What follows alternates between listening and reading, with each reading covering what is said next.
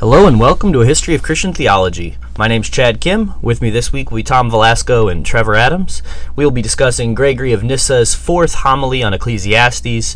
The text that he read was the first several verses from chapter 2, and this homily, this sermon, is of particular interest because it appears to be the first time that any Christian spoke so vehemently against slavery. So it's a 4th century homily, probably in the 370s, and so we've done a little bit of Gregory of Nyssa in the past. So if you want to go back and look at our catalog, we have a couple of episodes on Gregory of Nyssa where we'll give a little bit more of his history, but we didn't do this specific homily, and seem particularly timely because we're thinking a lot in the United States right now about our history with slavery and Christianity's sort of endorsement at one point of slavery, especially in the South, but just generally speaking, that was not something that was outlawed in the United States, but we wanted to look back at Christian history and see where Christians, when they'd begun reflecting on and thinking about slavery and how some have condemned it from very, very early on. And so we chose to do this homily from Gregory of Nyssa. We also mentioned this briefly in the letter or in the work from Ambrose on the duties of the clergy, and he mentions some stuff about releasing slaves from captivity. So there were other people who spoke about it, but none with kind of the force and just sort of beauty of words as Gregory of Nyssa. So we offer this up for your consideration. Hope that you enjoy it. And so if you do, please reach out to us on Facebook, on Twitter, and rate and review us on iTunes. We also have a Patreon account if you'd like to support our work.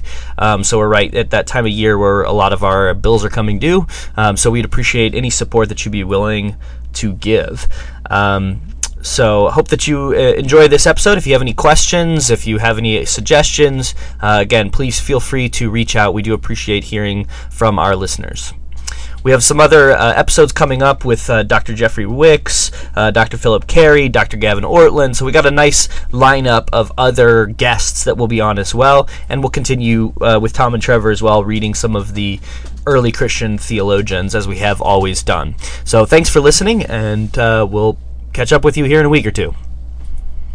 We read today Gregory of Nyssa's fourth homily on Ecclesiastes, and it was of particular interest to us because in this homily, Gregory of Nyssa gives, as far as we can tell, the first forthright, full condemnation of slavery from a Christian.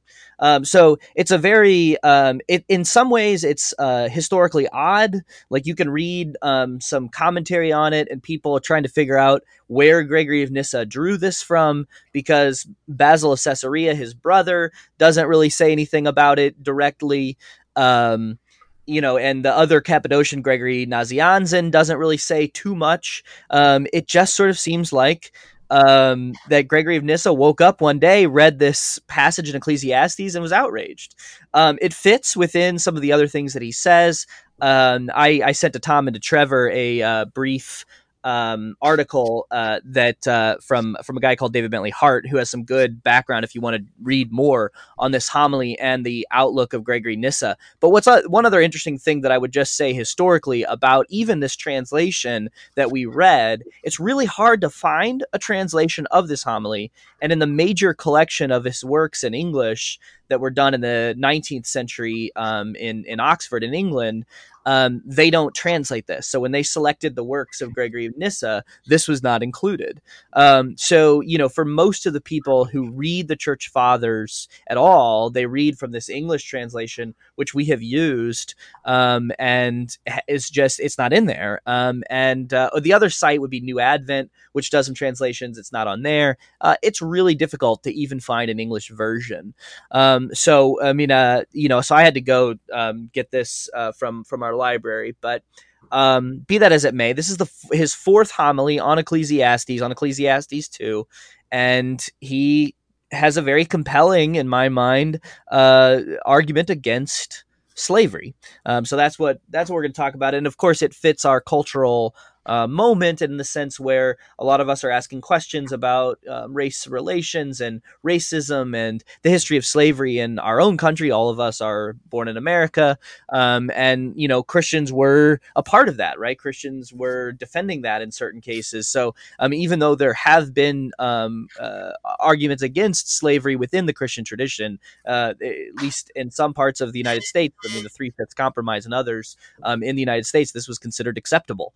And so, so we just wanted to go back and look at the first time that Christians give a full, like, absolute, unequivocal condemnation of slavery. I think it can be found in parts of Philemon, when read correctly. N.T. Wright has some good stuff on that. I think that Paul leads in some of those directions, Galatians as well. But we can get into some of that. That's my introduction.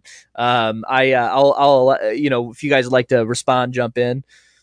Yeah, I would like to just add one thing, something I've been thinking about that I was partly provoked to by some of what the commentator wrote Uh-huh. on this homily, because there was a little addendum to the reading where there was a comment, kind of a bit of commentary, which I normally don't read those if you send them.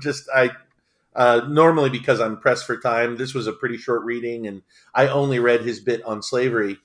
And I don't know that he was making this point, but I was reminded of something that Bertrand Russell wrote in his essay, Why I'm Not a Christian, which I think it seems to me actually offers some pretty poor arguments in general. With one, the main argument I thought was especially poor because it was really rooted, I think, in a poor hermeneutic, a poor understanding of how to read scripture, but without going too far into that.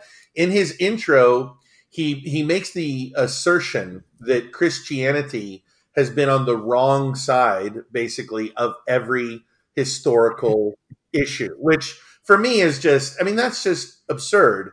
The reality is for the most part, Christianity, like pretty much every other uh, like corporate entity that has ever existed, has its adherents on both sides of pretty much every issue, right? So he holds up slavery as an example. And the reality is, of course, Christianity, the church, has been a tool used to prop up slavery for sure. And it was a massive tool used in our own history to prop up slavery, where slave owners would definitely use certain scriptures, especially in Paul's writings, the calls for slaves to submit to their masters, and in Philemon for Philemon to accept back Onesimus, the runaway slave. Many of these guys would actually not hire, they would let out black preachers.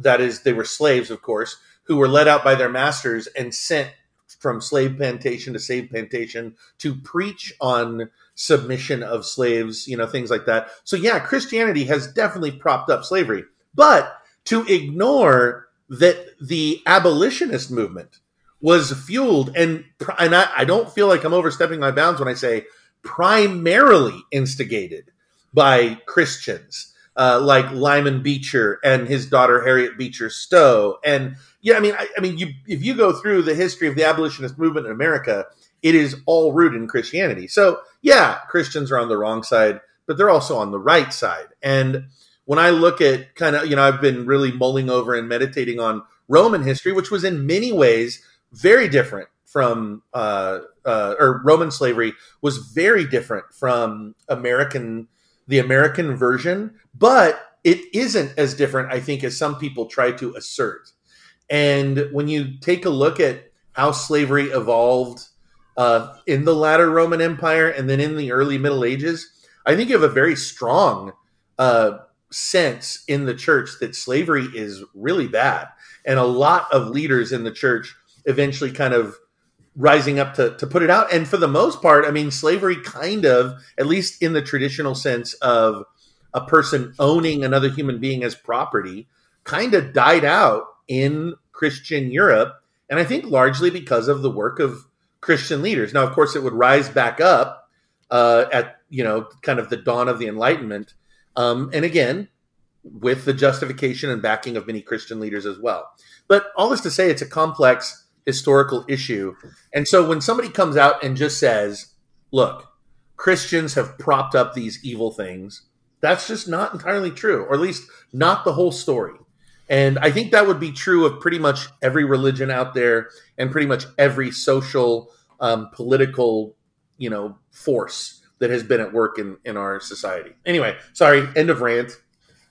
To add slightly to the rant, I had similar thoughts where when reading this, I realized how egalitarian of a metaphysics of humans Christianity has via its teachings that was sort of unprecedented, where, of course, like Aristotle justifies slavery by thinking some people just literally have the nature to be slaves, for example.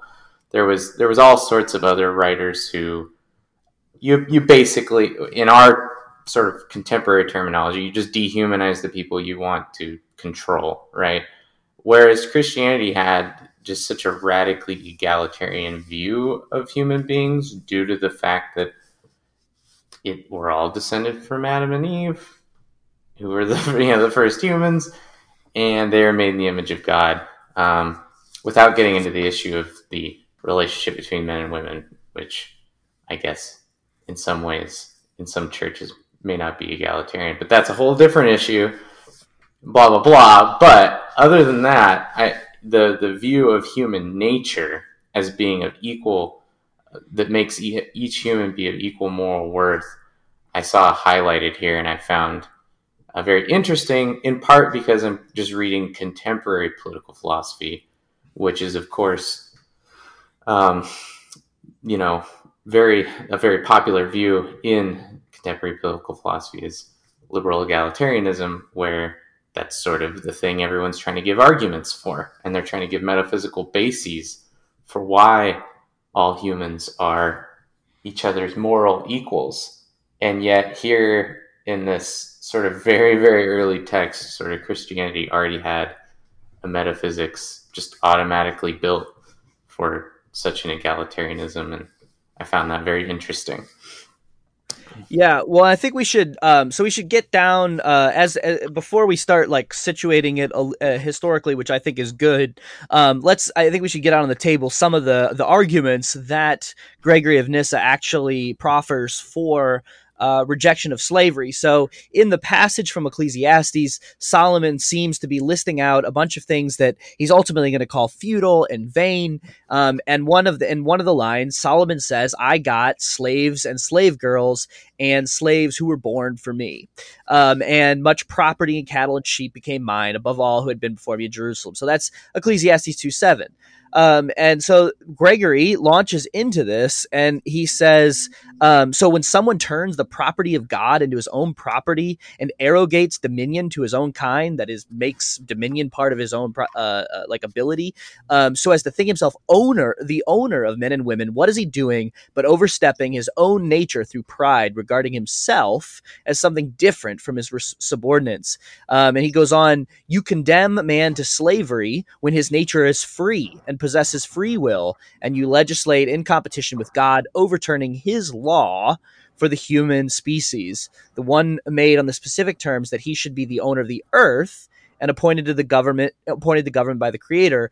Him you bring under the yoke of slavery, as though defying and fighting against the divine decree."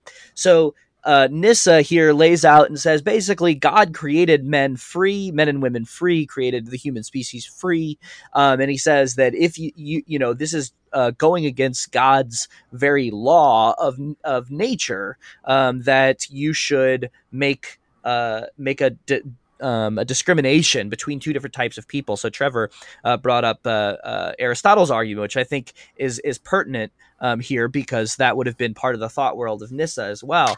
But specifically, you are overstepping your authority. You are I mean, you are sinning, and this is deserving of judgment. And it's just, he links it to pride, which I think is important to remember. That is, part of this is your arrogance that you think that you should, that you could be able to do this.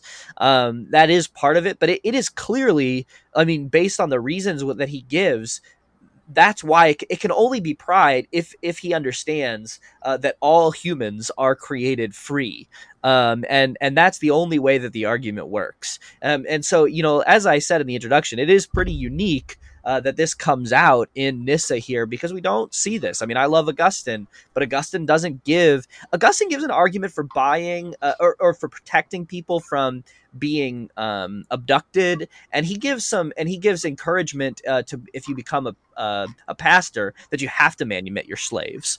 So they have certain rules that are in place for the clergy, but he never outright condemns the whole institution in quite the same way. And that's a failing. That is a failing in my mind of Augustine. So I think we should be clear about the cases where, there are, as Tom was saying, there are parts of the Christian tradition that don't see what Nyssa sees in Genesis 1, and don't apply it across the board in the way that they should. Like I said, Augustine, he kind of waffles a little bit. He says, well, pastors should, but doesn't say that the whole institution has to go. I have a couple of thoughts. One is, I think, just kind of brief observational. The second, which is based on the text. The other one is kind of responding to something you ended with there, Chad. So the first, just kind of Nyssa's comments on why it's arrogance or pride to own a slave. Part of it is that fact that we're born free, right? That God has instilled in us a free will, and that it mars that picture for us to try to take that away from somebody. But there's one more thing that you referenced, but I just really want to emphasize it for a second because I found it so fascinating, and that is that, kind of unlike Aristotle, where Aristotle makes the assertion that there are two classes of humans: those born who are naturally free and those who are born naturally slaves. Although Nyssa does say we're all born with freedom and free will, in a sense also says we're all born slaves, because we're all slaves of God. And part of why it's wrong for us to own another human is because we all are co-equal, basically, under the sovereignty of our master. And since he has declared that we ought not basically own each other, then we ought not own each other. That he alone is master. Therefore, we can't ever prop up ourselves. Man, I'm overusing that line. That we can't ever put ourselves up as master over anyone else in that sense. So that was kind of my first observation. The second thing is more kind of to the point you were making there at the end, which is Augustine's failure to denounce slavery as a system. And I just wanted to make a couple of comments because, one critique I've often heard of the scripture, of the New Testament itself, is that it fails to condemn slavery. Now, I don't think that the Bible actually fails in its entirety. I think there are some passages in the Old Testament that seem to imply the evils of slavery, but at the same time, passages that seem to affirm slavery, so it makes it a little tricky. But in particular, I kind of want to hone in on what I referenced earlier, Paul's teachings, for instance, in Ephesians, about slaves submitting to their masters, or in the book of Philemon, where he's encouraging a runaway slave, Onesimus.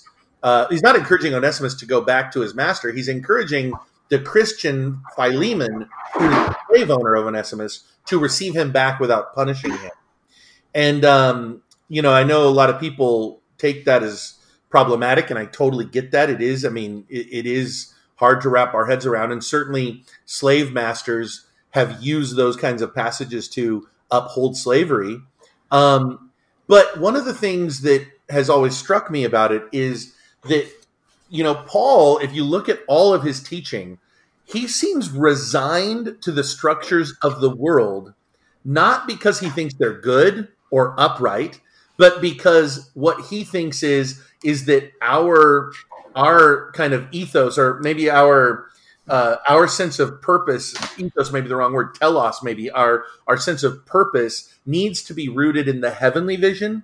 And thus, whatever our circumstance is in this world, and this is going to sound really terrible to some people, but Paul's kind of like, it just isn't that big of a deal. Like, Paul asserts it about himself. He goes, I can say whether I am free or in chains, right? Whether free or in chains, that I can rejoice, that I can rejoice in the Lord at any given time, and I can walk in the calling that has been placed on my life. And I think he lived that out.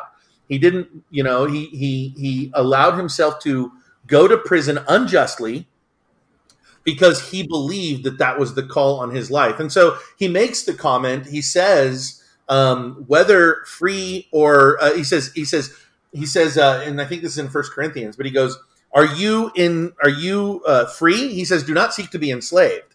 But he says, but if you're a slave, he goes, don't worry about it, basically, because we can still walk this calling of the kingdom of heaven. The kingdom of heaven does not regard our social situation. So it's like, he's like, yes, by all means, let's try to get free and let's try to have the best situation in this world that we can. But what he is saying is, but we may not be able to reach that. Like, in our lives, sometimes we're going to be in straits that we just can't get out of.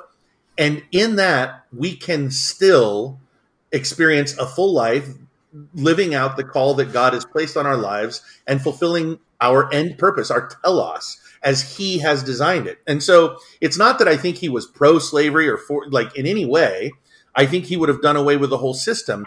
He just believed that the system itself was a product of a world that was fallen. And his job, in his mind, I think, was to undo the world system as a whole, not in part, and to call people to the kingdom of heaven. And so consequently, I think a lot of early Christians who, if you look at their status, I mean, if you look at the first 2 centuries of the church, right, which we've talked about extensively, these are people who have no say in the political system and are at various intervals persecuted, and in certain points persecuted severely and extensively. And what you don't find is in their writings in the midst of that complaint or like a desire to overthrow the system. It is always a focus on living for the kingdom, which cannot be overturned. That is the kingdom of God, and bringing the gospel to bear in any circumstance. So, I mean, I don't know if that's what Augustine's doing. I think with Augustine, things are a little different because by this point, the church actually has the political power and thus can end these strictures. It has now the power to end slavery.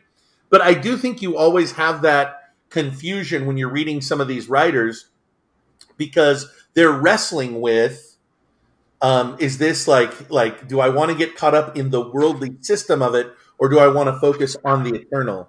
And so anyway, that's just, I know that's a lot, but I was thinking about it because that commentator actually tried to say that Nyssa wasn't opposed to the system. And I really didn't buy into his argument there. It almost sounded to me like he was trying to say that Nyssa was fine with slavery in general. He just was against it in particular, which didn't make any sense to me. It seems to me that Nyssa here is condemning it outright and in a total fashion. Okay, well, because what I was going to say is, I didn't, just because I could respond to what you just said, Tom, I didn't buy that either. And it was in part because one of his arguments is explicitly referring to the human species, basically, as having moral equality. So he says, you have forgotten the limits of your authority and that your rule is confined to control over things without reason. For it says, let them rule over winged creatures, fishes, four-footed things, creeping things, blah, blah, blah. And he says, you go beyond what is subject to you and raise yourself up against the very species which is free, counting your own kind on level with the four-footed things and even footless. So he basically gives this sort of argument with this implied premise that's not stated, that essentially there is an end to your dominion. It's over the non-rational creatures.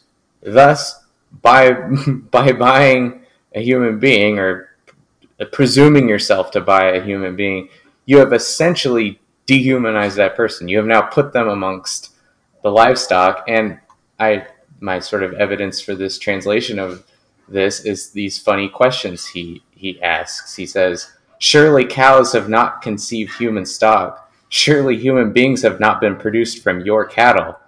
And so he's just trying to point out, he's like, look, there is just a fundamental distinction between the natures of the creatures God's created. And we have a nature, we have essential properties that make us rational, and thus just literally exclude us from slavery. And it's in part because it's in general, slavery is just a topic here, but you kind of get this thing from the whole homily, because he also talks about usury and wealth and other things, that it's sort of just the fact that we're all rational creatures and made in the image of God makes us just morally equal to each other. It's equally wrong to harm us because we are each other's moral equals. Yeah. Well, what the point that I was going to make to respond to Tom, too, was just to say, I did use the phrase system, and partly I want to be clear that I don't. I prefer the way things are now, or at least in the sense that we don't have slavery, we condemn it outright. We're working towards civil rights. I prefer that to be the way things are. So I want to say yes, it was not where um, the society that the things that are good about the society that we have now. I want to praise those and say I'm happy for those, and those did not hold then, and so we should be clear where those are different, and where in some respects we can't say that Augustine brought us explicitly the world that we live in. However, I mean, as a historian, which is part of what I do, I agree 100% with how Tom presented it. That's exactly right, and in the sense that especially Paul has no idea that his voice is going to make a difference to the emperor, who basically has absolute control over the empire. So if it would have been a meaningless, almost meaningless and almost impossible thing for Paul to think to himself, you know what, I can condemn all Roman law, and I can say that Roman law allows slavery and people should not have slaves, and therefore it might change. That's inconceivable to Paul. And so, but what he does do within the framework that he has is say, hey, look, Onesimus, or Philemon, and Onesimus, in your situation, you can basically undo slavery in this small moment. And he doesn't have an outlook for, how the entire system of Rome could change, because there was no way that a Christian or Jewish man, man born Jewish in Asia Minor, thought that in some way he could establish Roman law. I mean, that's just a preposterous thing for him to think. Yeah. And so, I think I think a careful historical outlook would say he is doing what he can. And there's a good reason that we still quote Galatians 3. There's neither slave nor free, male nor female, Greek nor Jew. There's a reason that these sorts of passages in the scriptures, and even Gregory Nyssa here draws on Genesis 1, making God in his image. His rhetorical question, he says, how many obols, that is, how much money did you count the equivalent of the likeness of God? What does it cost to buy God's image? So drawing on these passages, we have these within our tradition, and we have people like Nyssa who draw on them and say, yeah, I know that there's these bad institutions and there's these other things, I know that we're working in the environment that we can, but let's draw on what we have to make things change in the sphere of influence that we have. And so I think that that's always worth reminding ourselves and being aware of. And a little plug for a book that's pretty interesting. It's called Dominion. And Tom, and now I can't think of Tom is the guy's first name, and for some reason I can't come up with his last name.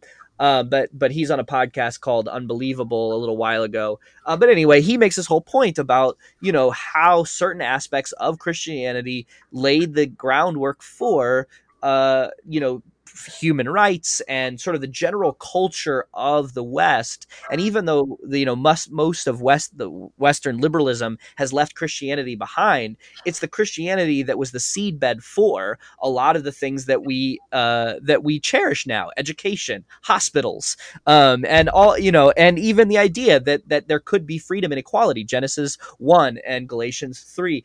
All of these things are part of the fabric of Christianity. And even when people, secularists, say that they're, that they want to believe these things and that they want to argue for these things, they're drawing on principles that came from Christianity, that were not part of Greco-Roman culture. Yeah, in fact, I mean, prior to the rise of Christianity, the notion of human dignity was not existent. I mean, that is something that seems to, and I mean, maybe there's somebody who could push back on this out there, but I've never heard a real viable alternative. But in Western society, prior to the rise of Christianity, there was no sense of human dignity. And the establishment of this idea of human dignity, human value, worth, and a beginning movement towards some sense of egalitarianism begins with the advent and the rise of Christianity in the Roman Empire. I mean, it seems to me, and I think there are a lot of people out there arguing that case. I just picked up a book that makes the exact same argument from a secular sociologist, a non-religious sociologist. I can't remember the name of it.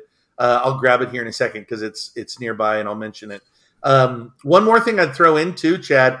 I do get the sense, reading like 1 Corinthians 7, around there, I believe, that Paul is also not super concerned to undermine the existing power structures of the Roman Empire because, and I think a lot of Christians felt this way, he had this sense of the immediate impending end of the world, which I do believe all Christians have had since then. I don't think there's ever really been a generation of Christians that felt like the world was going to carry on much longer. That's certainly true today. I think it was true in Paul's lifetime. And so that does kind of add to this sense that our primary concern is a heavenly one. And now, by the way, I don't want to in any way convey the idea that we as Christians shouldn't be concerned with justice and trying to establish a just and free society and taking care of the world and all that kind of stuff. I don't think that at all.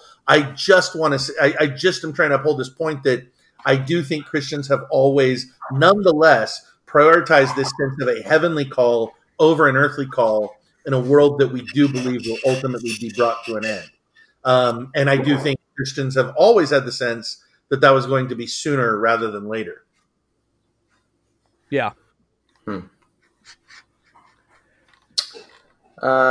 Yeah, I had one question about the commentary on this. He also makes it sound like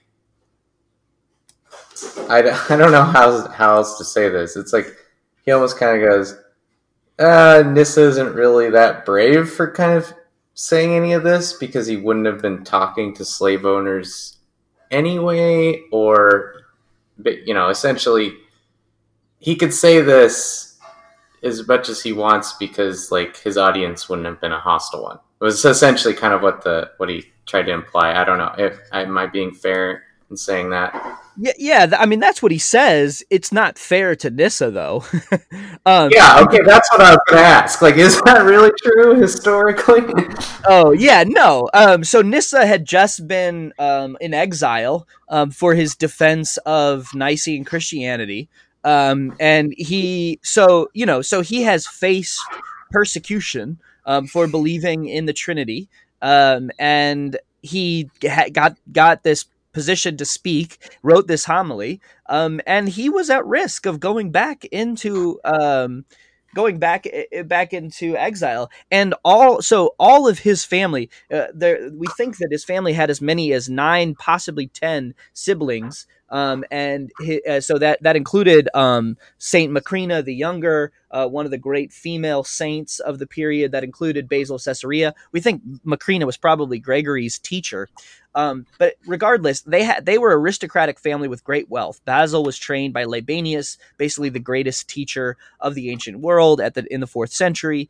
And Gregory possibly went to Athens to study, but the family gave up all their wealth after Basil the older had gone to get his education, and they just sold everything they had because of their Christian convictions. And so all of his larger family were raised while they had at one time wealth, and they still had status in the sense that they were still aristocrats with an education. They gave all that up. I mean, I think we should look at this family as just an absolute like model of what it means to devote yourself to the church and to give up what you have for the poor. I mean, so to say that he didn't sacrifice anything is a little bit it's very disingenuous. So this is written. We think this is written. I think it's 376 if I'm remembering the date right. But the latter half of the 370s. So 30 years, 340 years ish after Christ dies. 50, 60 years after Christianity becomes legal, slightly before Christianity becomes the only legal religion in the empire. Oh. When you say they gave it all up, were they literally just giving it to the poor as they encountered them? Do you know like what that looked like? I mean, it's just I think they gave it to the church, and Gotcha. the church administered it to the poor, and to set up. They set up sort of early kind of monasteries, and they would sort of live in kind of community. I mean, there was the various ways in which they sold all that they had, but primarily through the church. And that was going to be my other point about Augustine, even making it a requirement that people who served in clergy not have slaves.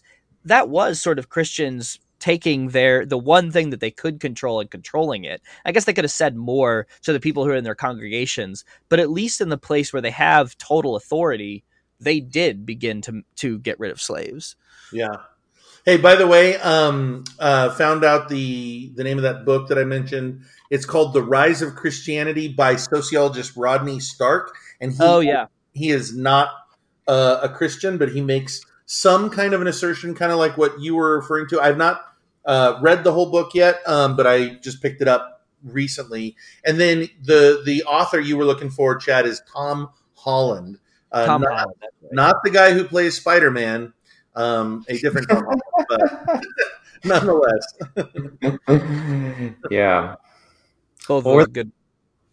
Oh, yeah, I don't love everything Rodney Stark has to say, but that's a podcast for another time. Were there any other arguments? Those are the main arguments I saw.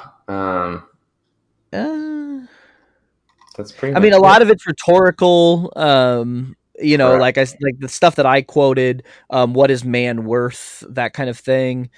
There's this weird bit about the property is to be bound, or the property of the person sold is to be bound to be sold with that person too. There was some. I think there is some historical dispute about what he's talking about there. Okay. Yeah. That's what the commentator says. The commentator said he was wrong. I mean, I don't know if that's right, but what does he assert, or what does he seem to assert? He seems to assert that the property for the slave, it does not become the property of the slave owner. Is that what he seems to be asserting? I thought it was that the property did come to the slave owner, but that was not what was actually in the law. That's what he challenges.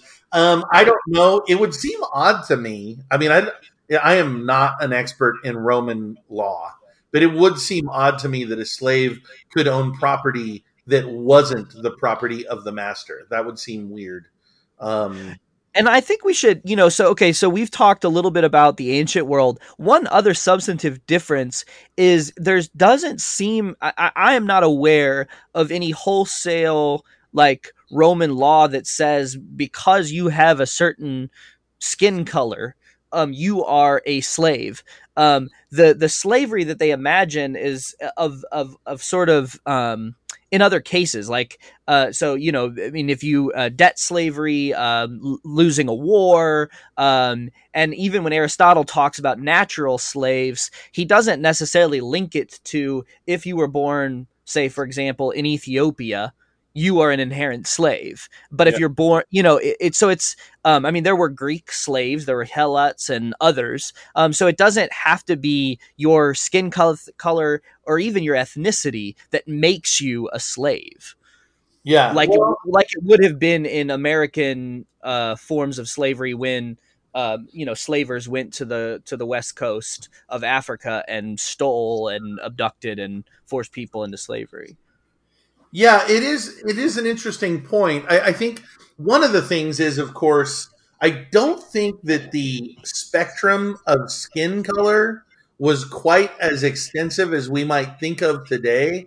I mean, when you think of the Roman Empire at the time, you had I mean, the really fair skinned, blonde hair, blue eyed types. I mean, those you would have some interaction with them on the northernmost fringes of the empire, and of course, if you're fighting Germans when they're invading, or if you have Germans who had, or I guess at this point, you would have had a lot of Germans who by this point had come into the empire, so maybe you would have a little more exposure to some of those really fair skinned peoples. But then it's not like you have a lot of exposure to sub Saharan African. I mean, most of North Africa are people who are pretty dark skinned, of course, but not significantly darker at that point than Italians or Middle Eastern peoples, right? So I feel like you have a real heavy kind of central like dark skin, light on the really fair, and very and or pretty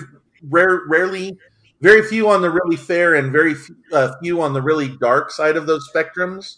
Um, I have read ancient literature that like seems to prefer skin color in certain ways. Like I'll just give you one example. I mean, it's in the Song of Solomon. There's a moment Mm. when the princess or the who is about to be married, she says, "I am dark, but I am lovely." The implication seemingly being that we prefer fairer or lighter skin in a sense, but I'm still lovely in spite of my darkness or something along those lines. So I do it does seem, and I know when I've read some, at least later literature, medieval literature, I've read some stuff that seems to draw lines on kind of a race distinction. Like I think of what is the name of Song of Roland, which really highlights the invading Moors as by the darkness of their skin and making that kind of a now this is of course much later, we're talking high Middle Ages, or not quite high Middle Ages at this point, but so I mean I do find some reference to skin color, but I think a lot of it is that skin color is much less diverse in the Roman world than it would be today when we have such a worldwide picture. And it seems that uh, like when you think of ethnocentrism in the empire, it seems to be way more a us against everyone else kind of thing. Like we're Jews, everyone else is a Gentile. We're Greeks, That's right. everyone else is a barbarian. So you have those breakdowns, but slavery itself is a weird one because they don't associate slavery with an ethnicity at all or with a color at all. And yet you have certainly that line of thinking that Aristotle displayed that makes a true distinction between slaves and non-slaves as like a metaphysical distinction, that slaves are subhuman and free men are not.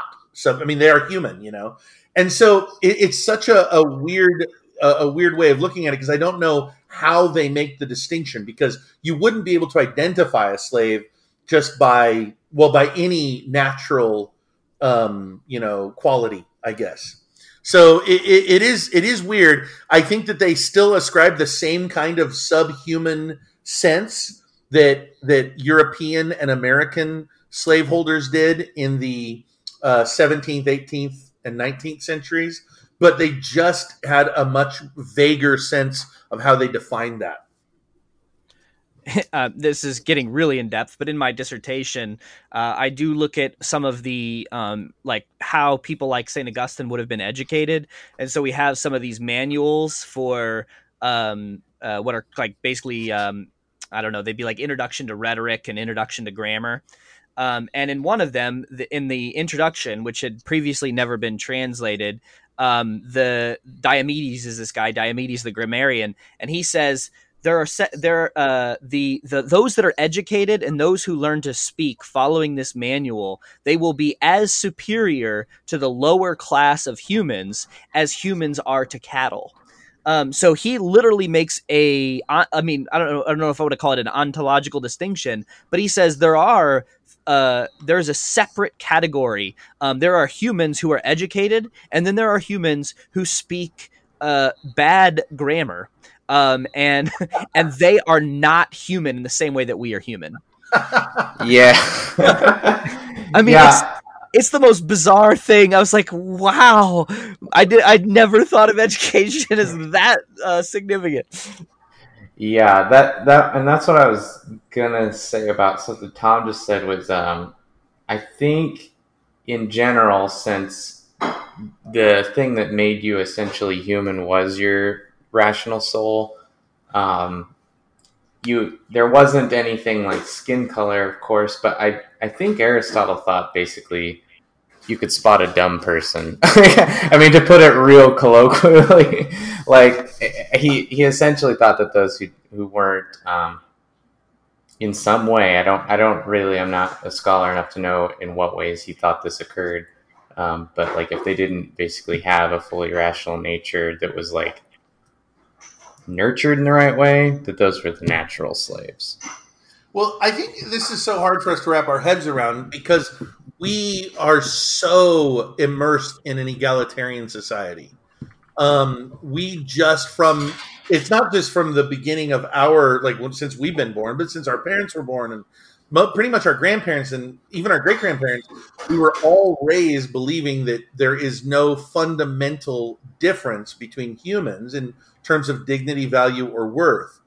But we're talking right now about the slave, non-slave, or slave-free man distinction and the way that they thought of it. But you got to remember that throughout Roman history, as well as medieval history, and frankly, all of Western history until, pretty much the 19th century or 20th century, there was not just a slave-free man distinction, but a caste system in which all the distinctions were considered natural, permanent, and objectively true. They were ontological class distinctions, right? The old Romans of the old Republic, you had the patricians and the plebeians, and there was no upward or downward mobility in that system.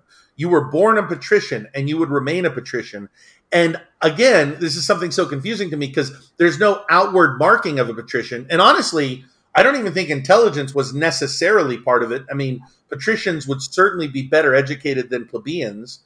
But there was considered this barrier that you couldn't pass through for much of Roman history. Of course, that did change when Rome did, in fact, kind of go through their own kind of social revolution, and there was kind of a more egalitarian sense that crept in. And then, of course, you have a caste system throughout the Middle Ages where you have lords and serfs, and there is a real distinction between the nobility and the common, And so I think this whole system is something that doesn't make a lot of sense to anybody who's born or anybody who's been raised in an egalitarian society. And, I think it confuses us largely. And maybe this is why I made my comments earlier. It confuses us because we're so used to talking about this distinction based on race, because that's such a big part of American history. Because at least since this, well, I was about to say since the Civil War, but obviously even before the Civil War, that's why, the war was fought. But, throughout American history, you've had this very key thing that whereas the founding fathers could abolish the caste system largely, they didn't abolish it in one key place. And that was based on race. And so consequently, the caste system that Americans have had to wrestle with and to try to overthrow and to replace and fix was based on a caste system or it was a caste system based on race as opposed to a caste system based on many other things. And so maybe that's why it's so hard for me to wrap my head around some of those earlier systems. Right. Yeah, that makes sense. I mean, there is also the practice of physiognomy, which plays some role in this, where the philosophers did, or like there is this sort of Greek idea that you could judge a person's soul by what they look like on the outside. So if if they have like really gnarly characteristics, that might have meant that something was wrong with their soul. And so I don't know how widespread this is, but it is a part of, let's say, broader Greek culture. That physiognomy was some kind of teller, sort of like if you were born with some kind of deformity, it was sort of it reflected the sort of the distortion of your soul, maybe in a previous life, right? I mean, Plato thinks that there's some kind of reincarnation, but which is also why I think that. Well, anyway, I have a larger argument why I think the Greco-Roman world is a lot closer to Hindu culture than we realize. But Yeah. but yeah, the other thing that like is interesting to me in this whole conversation, and I'm not exactly sure how to put this succinctly, but it reminds me of the argument for the the sort of the problem of evil. So usually when contemporary Westerners, like one of the greatest questions that people have when they come into a philosophy or theology class is they say, why would a good God allow evil and suffering? And one of the things that I'm reminded of when I read the ancients is their starting point is exactly the opposite. That is, why would there be anything good because there's so much evil? And so the first question that you should ask isn't why is there evil, but why is there good? And so it seems to me that that's still the world in which that Augustine and Paul and a lot of these early Christians, their mindset is still things are so awful and so hard. And what we have in Christianity is the breaking in that there could be something good. And that there could be something beautiful and that there could be something more. And so they haven't so sort of immerse themselves in this idea of the kingdom of God at hand that they think, well, we should just do all of this now and make this a perfect world now. They think, hey, how do I go to my neighbor and show that there's something good in the world? And how do I look at this relationship between a slave and an owner and say, because there's something good in the world, because there is a good God, you need to act differently right now between the two of you. And we'll get to other stuff later because, as Tom pointed out, we're not even sure how long we're going to be here. But to me, that is a radically different starting point than ours. And so that also makes it difficult to even conceive of why they wouldn't want to sort of undo what we would call the whole system or institution. And you mentioning that, it makes me think about just how different first century, well, I mean, not just first century, the ancient world, the pre-Christian world, even saw issues of right and wrong, good and bad, justice and injustice. And I just think about the opening of the Republic, when the whole conversation that is Plato's Republic gets started when Socrates asks the question of what is justice, right? And Thrasymachus comes in and says, well, it's the advantage of the stronger. His point being that always the right thing to happen is for the just person or group to basically look out for their interests and attain their success. And obviously that wasn't a universal belief amongst the ancients, because Socrates, or Plato, I should say, spends the whole work arguing against that particular vision. But I mention it because it was at least a view of it, and one that Plato that must have been prevalent enough that Plato felt he had to defend his own against it, right? And so, I mean, could you even imagine somebody really trying to honestly propose such a position today that justice is just for the stronger to manipulate and control the weak. I couldn't even imagine somebody making that argument. When there is disagreements on justice, it seems to me nowadays, it's rooted in the fact that people are disagreeing about what is happening to the weaker and whether or not the weaker are suffering in certain ways. It's not the argument that the weaker should suffer, so I wonder how much that plays into just that overall perception as well of the problem of evil and the problem, and kind of the way that Greeks and Romans looked at it.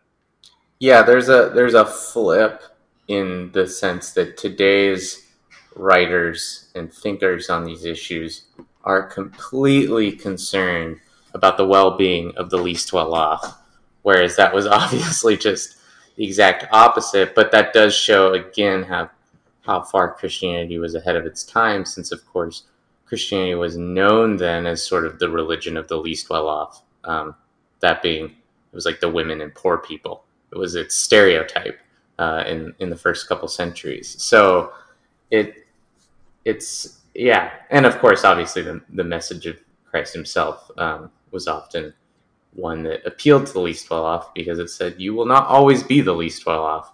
And so it's an interesting thing to see Christianity as this sort of I don't know. It's something familiar kind of to look back on in a world that was completely the opposite. So in that sense, when we see them not completely say everything we think or want them to say, you're almost not surprised, because of basically what you've pointed out. They just lived in literally a backwards world. I mean, and the thing you just mentioned, Tom, is just so demonstrative of that. I'm going to have to go here pretty quick, but is there anything else you guys want to bring up before we close up shop here? No, just to make sure everybody, if you read the sermon, you'll find that Nyssa addresses a lot more than just slavery. Yeah. Slavery is just the first component of this, but we wanted to, hone in and focus on that. Yep. Yeah. All right. Yeah, that's good. He deals with usury. So that could be a whole other podcast. That's not a problem in our society, is it? Yeah. And I would have to own up to the fact that, my dad's a banker. Yeah, he actually has some good quotes on it too that I highlighted. They were worth highlighting. Thanks for listening to A History of Christian Theology. As always, if you enjoyed this episode, please rate and review us on iTunes. It helps others find the podcast. And we just love hearing from you all and what you appreciate or don't, or if you have any other suggestions on how we can improve. We always also appreciate hearing those. So thanks for listening.